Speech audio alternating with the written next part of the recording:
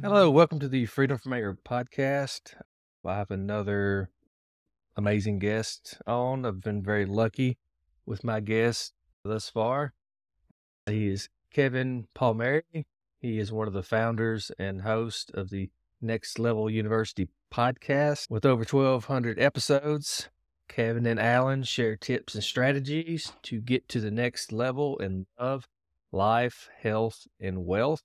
You can find the podcast at their website, nextleveluniverse.com. They also offer a free course on their website, Next Level 5 to Thrive.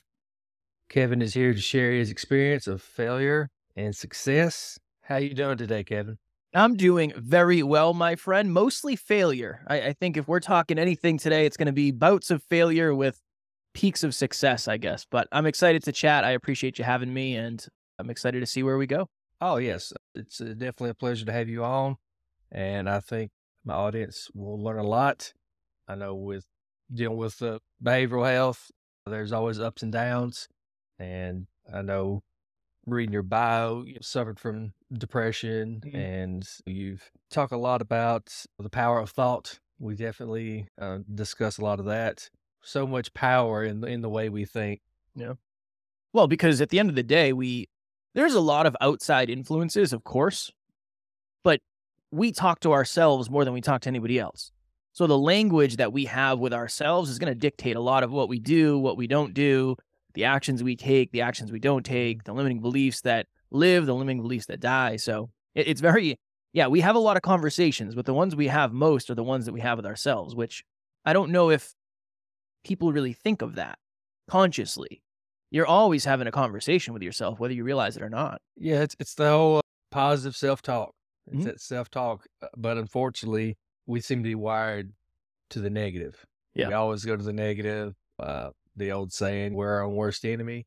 Yeah, it has a lot to do with how we talk to ourselves.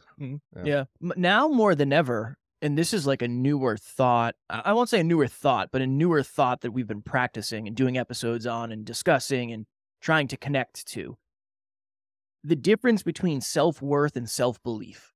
So self-belief is something that a lot of people, definitely me, that was my big struggle. I do not believe I can replicate an outcome. So my analogy, my example for this is always on a scale of 1 to 10, how much do you believe in your own unique capability when it comes to building a castle on the ocean? Right? This is your dream. This is your goal. This is your fantasy. This is what you want out of life.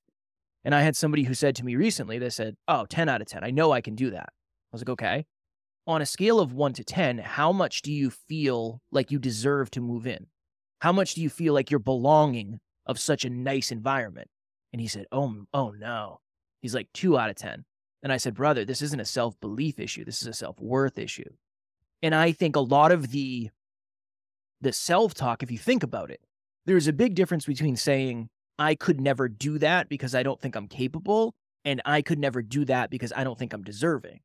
And those are just two completely different thought processes. So as I started to believe in myself more, I started to realize, oh, this is as much of a belief problem as it is. It's also a self-worth problem. If I don't think I deserve something, I'm never going to do the things necessary to get it.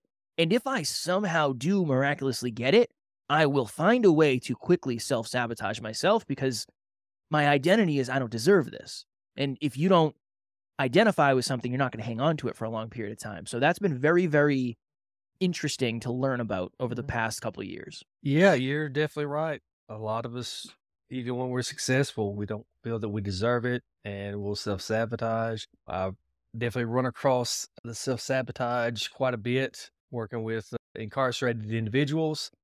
I've definitely seen them make changes and everything, but they still never believe that they deserve a quote unquote normal life. And then they just kind of go right back into the behaviors that ultimately ends them up back in jail.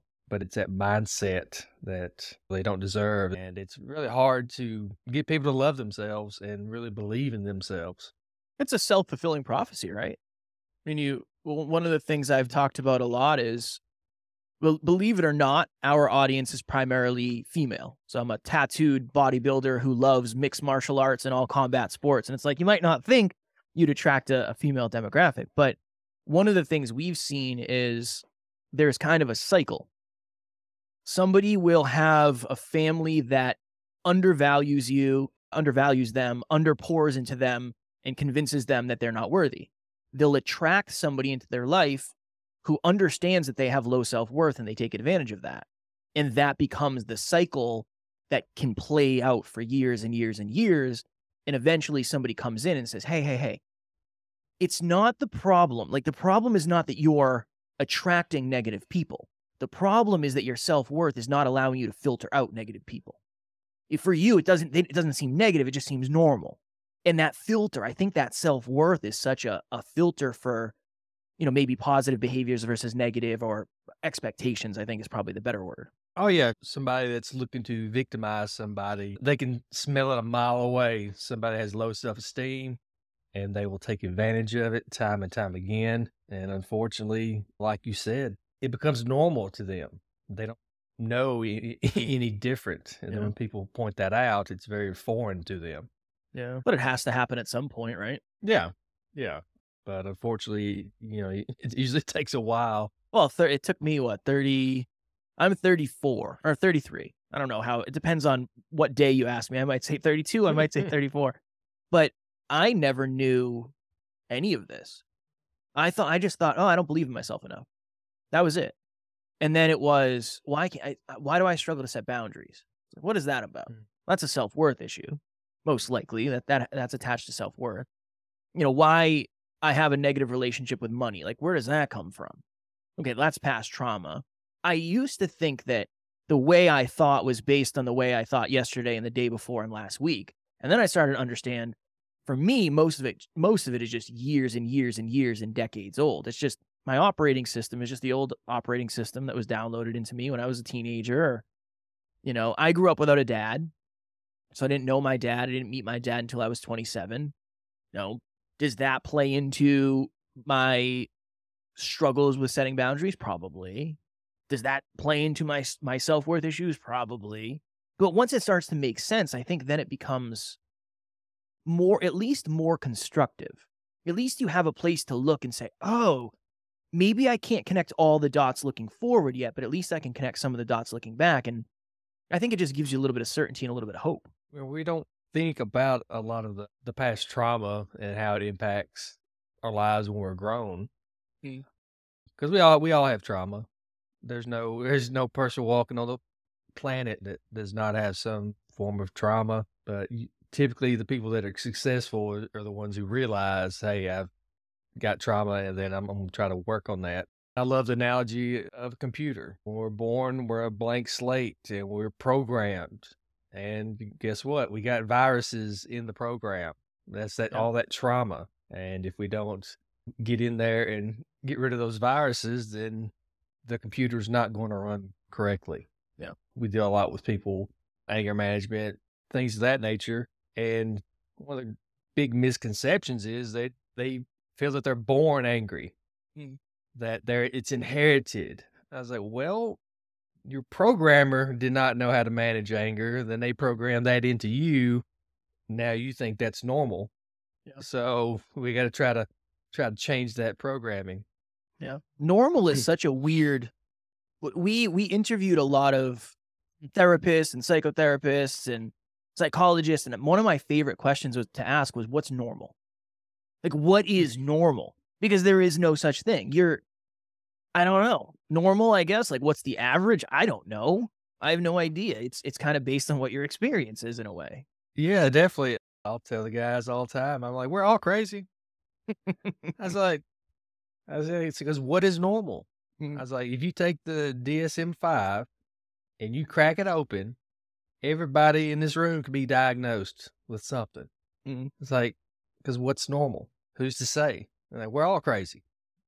I think very interesting is as you get older and you learn about yourself, and you learn about everything, not just yourself, but when you learn about yourself, it kind of highlights or illuminates things that you haven't seen.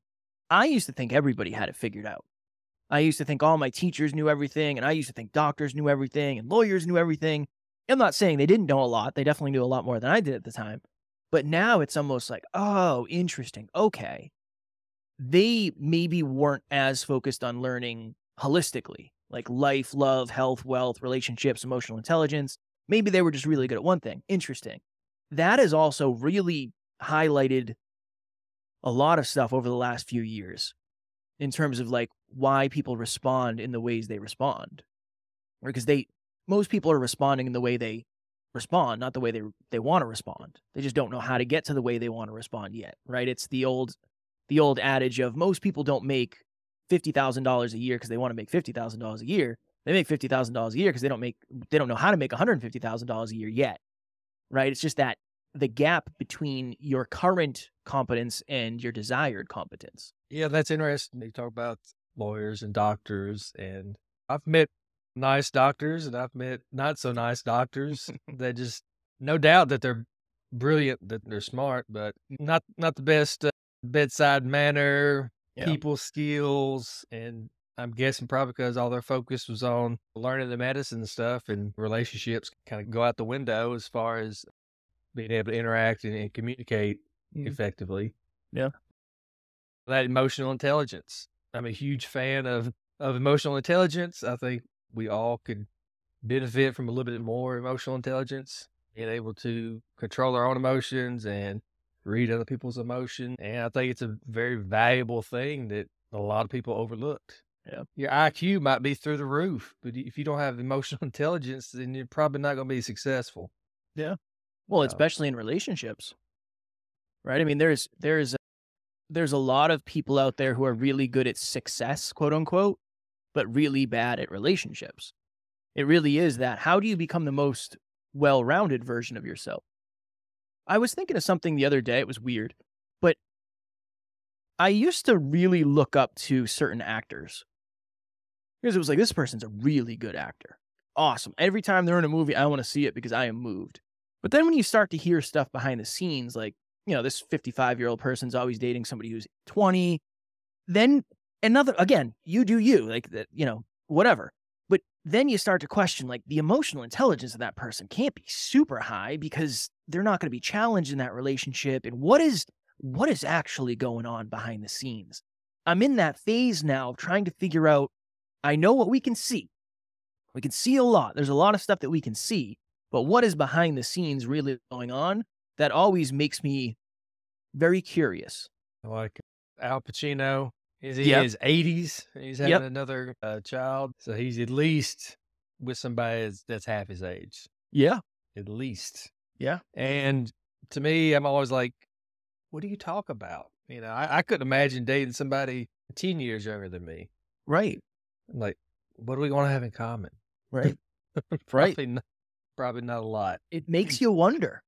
It just makes you wonder, are we looking up to the people who are really good at acting the way we want to be?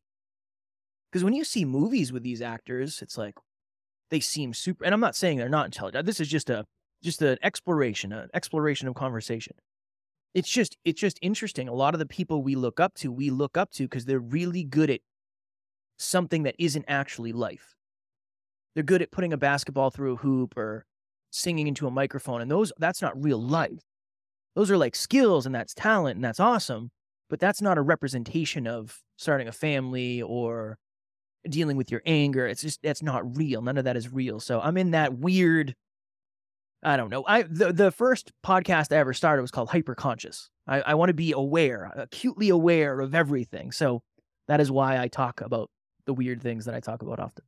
Like we all do that from time to time. But yeah, it's interesting when you look at people like that. We think, hey, they're awesome at their job. They're making a lot of money. Mm-hmm. But you look at how many overdose or in rehab. And that's what I try to tell our clients is that you could have all the money in the world and be miserable. There's many, many, many examples of that. I mean, the first one that comes to mind is like Philip Seymour Hoffman. Mm-hmm. Amazing actor, amazing at his job, but ended up overdosing and dying. He wasn't using drugs because he was happy. That's the total opposite. And it's interesting to talk about how we get so connected with our jobs. When you introduce somebody, or it's always the first thing they go to is, hey, I'm a fill in the blank. And I'm more of like, who are you? I don't want to know your job is. Yeah. I'm just like, I don't care. Yeah. Who are you? That's what I want to know, not Mm. what you do for a living. Yeah. Well, most people, what they do is who they think are. Somebody asked me the other day, like, if I took away the podcast and everything, what would you do? It's like, I understand. I know what you're trying to get at here. I would go start another podcast because this is who I want to be. I want to be in front of the microphone. I want to do this. I love this. That doesn't mean I would be lost without this. I just don't know what I would do with my time. I'd have a lot of extra time that I'd want to fill, and I'd probably just want to fill it the same way. But it is very interesting. Most people just lead with accolades because the accolades are the things that influence people more, unfortunately. Now, eventually, maybe you connect with somebody, you can have a real, authentic, deep conversation, and then you connect on that. But I think that's more rare now than maybe not ever. I don't know. I sound like an old man now. I think I'm getting old. That's what's happening. Oh, no, you're not old yet. Give it a few more years. You say you're 33, 34. That's probably about the time I started getting my head out of my ass. I'm a firm believer. We actually look at how our brain develops, and unfortunately, we as men, everybody says 25. Well, for men, it takes a little bit longer. They're saying between 25 and 30. And I don't think you should make any major decisions till you hit 30. Because if you look at the way you think at 30 versus 20 or 25, I look back on my 20s and I'm like, what in the world was I thinking? Same. I wasn't. I did the military thing and had a ball and just did a lot of stupid stuff in my 20s. But once I hit 30, I was focused on getting back into college, finishing my degree. I went from early 20s being put on probation to dean's list at 30 because I was actually focused. I was like, hey, I'm not getting any younger. All my friends are getting married, having kids, got careers, and here I am acting like I'm 20. Still doing the same stuff. Was there like a thing that formed the necessity to make you, for your phrasing, pull your head out of your ass? Not your phrasing, not mine. I was so angry, and because I was trying to compare myself to other people. It's like, well, here I am. I'm not making that much money. Hey, look at what they've got. I should have that, or I must have that, those absolutes. And then I would just get really, really down on myself and just be like, oh, well, I'm just kind of stuck. And finally I was like, well, you can sit here and complain about it all you want to. That's not going to change a thing. And then I had to kind of like devise a plan. Okay, well, one, you got 3/4 of a degree. How about you go finish that? And then see where that leads. And then once I started really changing the way I thought about things and actually putting things into action, things started to get better. I fell into a job that I enjoyed. It was just by chance. I was thinking, hey, my life's going to go in this direction when it went totally in this direction. I thought I was going to be catching bad guys, but I ended up working in a jail trying to help the bad guys. And there's definitely more money to be made in one than the other. Just putting it out there. But yeah, and it was totally by chance. I interned with the sheriff's department, and they were like, what department do you want to be put in? I was like, I don't care. I said, I've got to do some type of internship so I can get my degree. That was all I was focused on. And lo and behold, I ended up in the programs division, and I never left. So it's interesting how life has its ups and downs and surprises. Of course. Of course. But, same. I don't know if anybody ever, as a kid, is like, I want to be a podcaster. When I was in high school, podcasting wasn't even I'm sure it was a thing, but it wasn't a thing that anybody knew about. But much like you, somebody interviewed me. I was like, imagine if you could do that for a job. That'd be awesome. And then I had a series of life events that kind of connected at the same time. Very coincidentally, I bought the equipment, and that was the beginning of it. But I never knew I was going to be here, being interviewed or interviewing other people. Like, that was never the plan.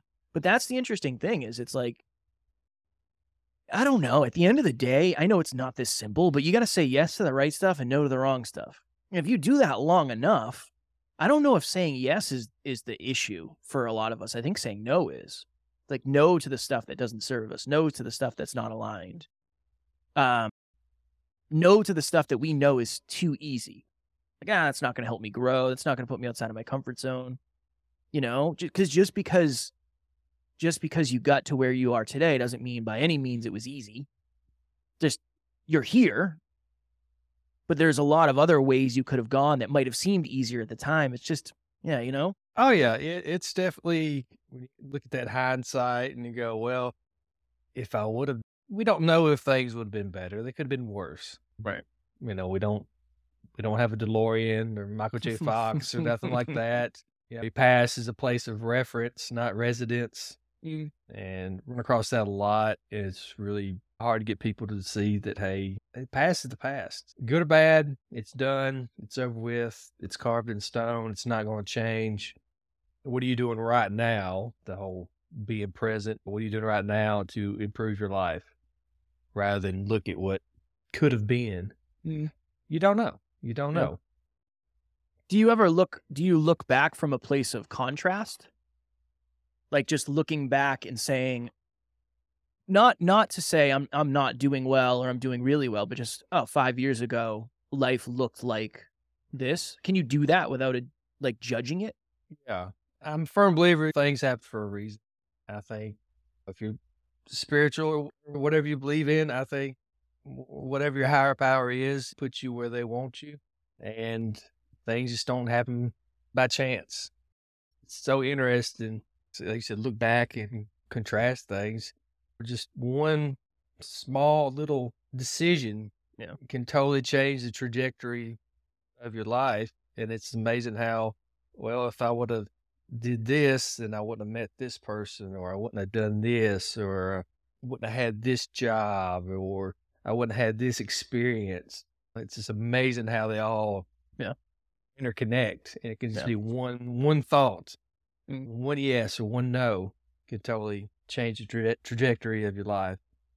I was talking to my co-host about that. We were behind the scenes talking about it. And I said, if you told me I would be on a business meeting with you in middle school, because we went to the same middle school and to the same high school. We grew up in the same town. I played spin the bottle with the popular girls in his basement in middle school. And now here we are 1,400 episodes in together. We have this business together. And it's like, I never would have guessed this was going to happen. And here's the interesting thing. The show I was interviewed on that got me into podcasting was his YouTube channel. He was my first guest. So it's weird how all of that just kind of came together. And now we do an episode every day together and we're business partners. But to your point, if I didn't play spin the bottle with the popular girls and him in middle school, would any of this have happened? I don't know. I don't know what I'd be doing. So yeah, it's a very humbling thing to think of. I like that perspective because I think it helps ground you that you're one really good decision away from something. You could be one bad decision away from something as well. It's just very humbling. Yeah. And it's the whole acceptance. You got to accept with the bad. You have to meet your obstacles rather than try to avoid them, because we're masters of avoiding pain. Well, I just don't want to deal with it and just kick the can down the road. The way I'm wired, I want to fix it. I want to get to it right now. But yeah, if a bear's charging through the door, are you going to run? Or are you going to try to get out the door, or just run around in circles? But that's a lot of people that I've worked with. That's one of the many reasons they choose to use alcohol and drugs is they're in pain. They want to avoid that pain. Well, this makes me feel good. So, hey, quick fix. They're just caught in that constant, I'm trying to avoid pain. I don't want to deal with life. I'm trying to escape reality. And I think a lot of us, we get caught up in that. I don't want to deal with this right now. It's going to be awkward. It's going to be weird. I don't like talking about this. I don't want to have that conversation. I could be in a really toxic relationship. And I know it's toxic. I know I don't need to be there, but I'm scared to talk to them and tell them, hey, this ain't working for me because it's going to be awkward. Yeah. I always think of the there's a meme online where I don't know the exact context of it, but it's pretty much when you know your bank account is so low that you don't even want to check it because it's going to do more damage than good. I always think about that from the perspective of, yeah, but the problem is you're not getting feedback that could be constructive. To your point, it's like you can run from it, but the amount's going to be the same, whether you look at it or not. At least if you look at it, you have the awareness to maybe say, okay, what can I do with this? But I remember the times where I was the brokest, I looked at the bank account the least. It's like, okay, is that a coincidence? I don't know. And now we track our finances every day, regardless of how much money is in there, just because it's the system. If you run the right system, the inputs and the outputs are going to line up eventually. But to your point, I am also a fixer. There's a problem, I want to fix it. I need to fix it. I can see the solution. Let's fix it. One of the things that's really helped over the last few years for me and my wife, do you want a strategy or do you want a shoulder? That's a question I ask all of them. Are you looking for a strategy or are you looking for a shoulder? Because I'm going to come in hot with a strategy.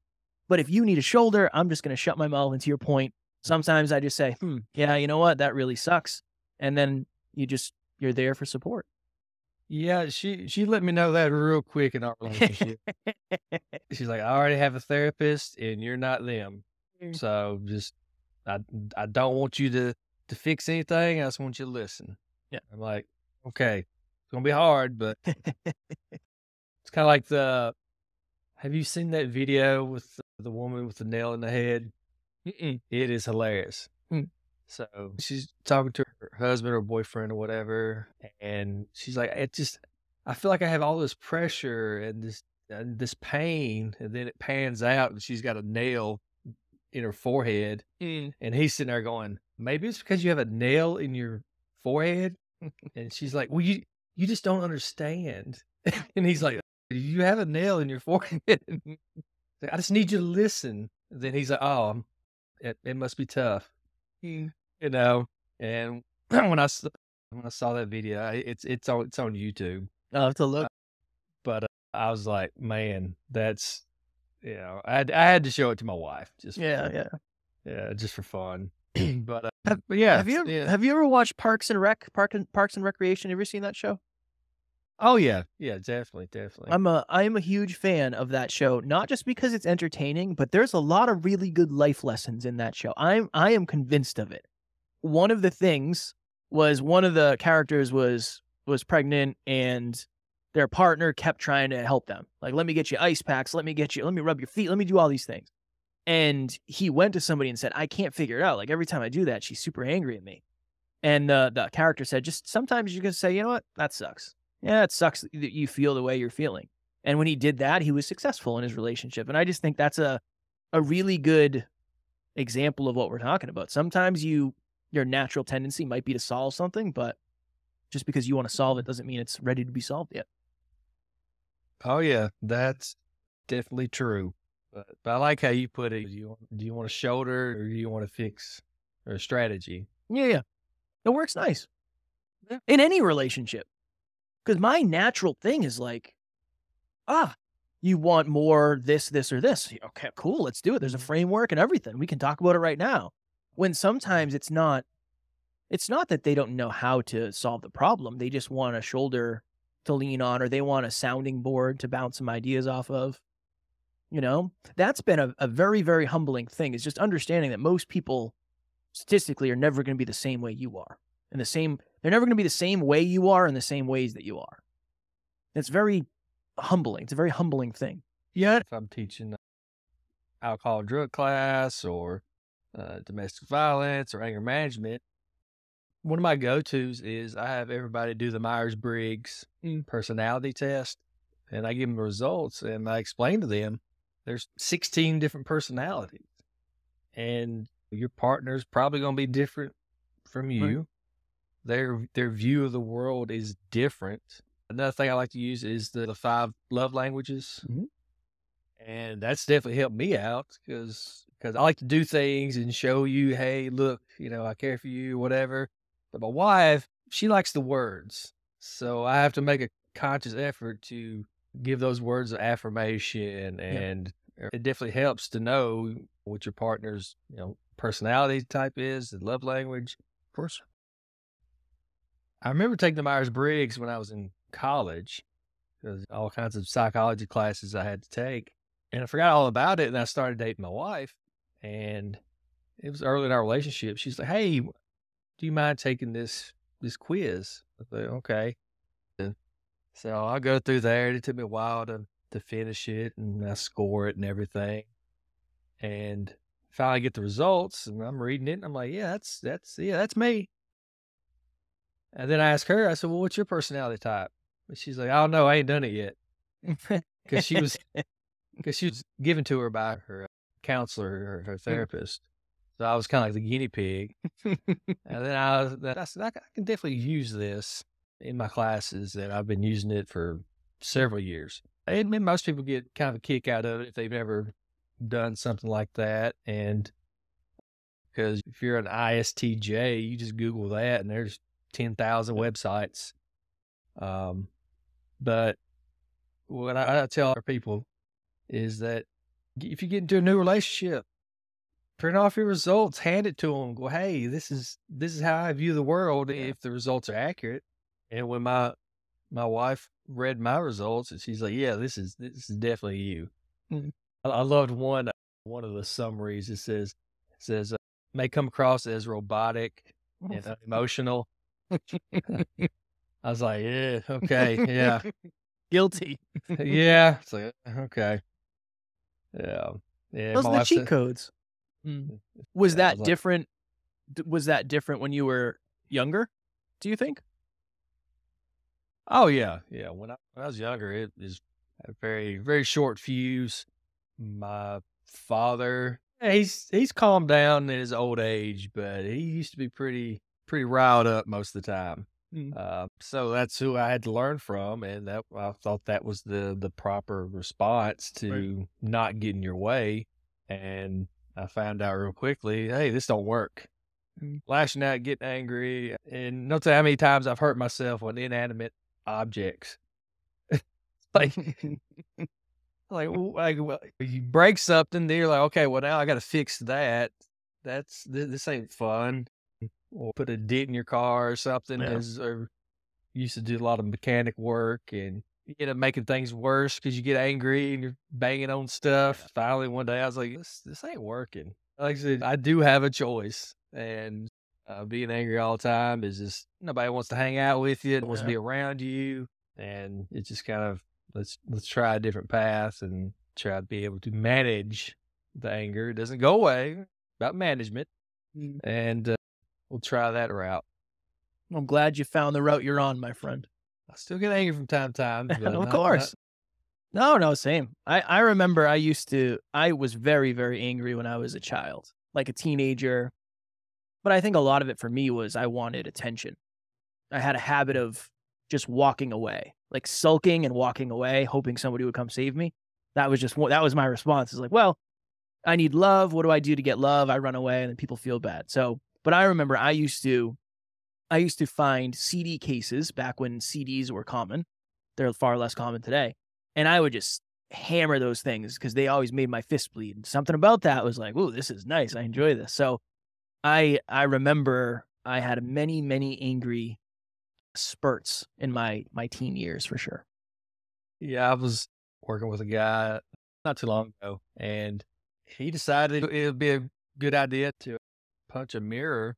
He was in construction, so that decision just totally he's "I gotta find something else to do because I can't do construction when I can't use my hand." And it's amazing how just that little outburst of anger just totally changed his entire life. Because we don't think about the consequences when we're in the heat of the moment. We just think, "Hey, this is gonna make me feel better," or I'm trying to intimidate somebody, so I'm trying to break something. 99.99% of the time, that inanimate object always wins. Yeah, definitely. Yep.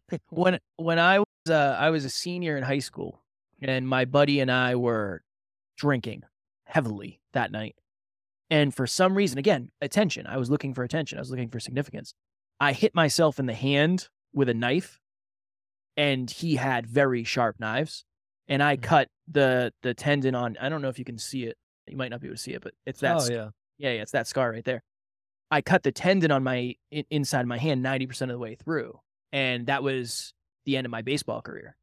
And I was a captain of the baseball team. We were supposed to win the championship that year. I messed up a lot of things. I was in a cast for, I don't know, 6 weeks. But yeah, it was one of those things of you wake up the next day and it's like, oh my God, why did I do that? Why did I make such a large mistake in 1 second that now is affecting the next X amount of months, days, years, whatever? So I very much, the inanimate objects have never lost, ever, in my experience. So I understand. The whole Dr. Siegel operating with your lid flipped. If you're under the influence, if you're angry, you're operating out of that primitive part of the brain. Common sense goes out the window. And then you do wake up and going, what in the world did I do? Why did I do that? Who is this person laying next to me? We've all been there. Yeah, for sure. Because we're operating with our lid flips and under the influence of alcohol and drugs, or we're just angry, upset. I've read that when you're operating in that mindset of that primitive part of the brain, you got the cognitive ability of a small child. You do childish things. You say things that you later regret. And I'm sure you've been in the same boat where as soon as the words leave your mouth, as if they're floating through the air, you just want to reach out, grab them, and put them in your pocket. But once those words are out there, it's usually not good. Yeah. And know you're wrong as soon as they leave your mouth, and then you spend half the night trying to I've trying to repair. Many experiences of that. I try something now I call it pinball, where it's like, don't ever say the first thing that comes to mind. Ever. Don't ever say the first thing that comes to mind. Let it bounce around a little bit. Knock off some of the dust, knock off some of the negativity, knock off some of the reactivity, and just see what comes out. Now, again, it's not easy, and when you're heated, it's even harder. But just that, the consciousness for me has helped a lot. Because think about it this way, and this is a really good example. Family Feud. I don't know if you've ever watched Family Feud, but anytime they say, okay, whoever slaps the buzzer first has to answer, the answers are always pretty bad when you think about it, because it's the first thing that's on your mind. It's probably not the most valuable thing to say. I'm sure sometimes it is, but yeah, that's a practice that I've tried to consistently have in the repertoire. But again, it's not easy. It's a training wheel. It's a tool, but the tool is only as good as the person using it. Yeah, it goes back to the whole responding versus reacting. And a lot of us, we just react to what people say or do. We don't respond. And my wife, she kind of gets on to me because I'm not responding quick enough. I'm like, I'm thinking. And I might not respond as quick as you, or, hey, I'm just one of those guys where I'm thinking. I'm thinking about 15 different ways to fix it, 15 different ways to go about completing whatever task or whatever's going on. That's just the way I'm wired. Try to find solutions, that sort of thing. So my response time is a little bit slower than hers. But yeah, if you try to have a conversation with somebody and they have that mentality, they're like, all right, hurry up. All right. I'm trying to keep the conversation going, but do you want to react or do you want to respond? Yeah. Oh, it's a different world. It's a different world depending on what you choose. Oh yeah, entirely. Well, I mean, it's been a great conversation. I know you got a phone call coming up. Appreciate it. I'm gonna let you get ready for that. I've definitely learned a lot. I'm sure my audience will. Please check out Kevin Allen. Yeah. Allen's the co-host. Yep. Yeah. Check them out, the Next Level University podcast. Again, you find that at nextleveluniverse.com. It's a really good website. A lot of stuff on there. A bunch of stuff. Yeah. There's a bunch of free courses and paid courses and all that. Yeah. So definitely check them out. And thanks for coming on, Kevin. Hopefully we can stay in touch. I'd love to. I appreciate you having me on, James, very much. All right. That was our interview with Kevin Palmieri. Hopefully you enjoyed it. Please follow us Twitter, Anger_LLC. That's where I typically post updates on the new episodes. Also, follow the podcast on whichever service that you use. We post it through Spotify. All right. And if you have any podcast ideas or questions, or possibly a guest that you think would help our audience, then please email me. The easiest way, just go to our website, freedomanger.com. And as always, until next time, stay safe.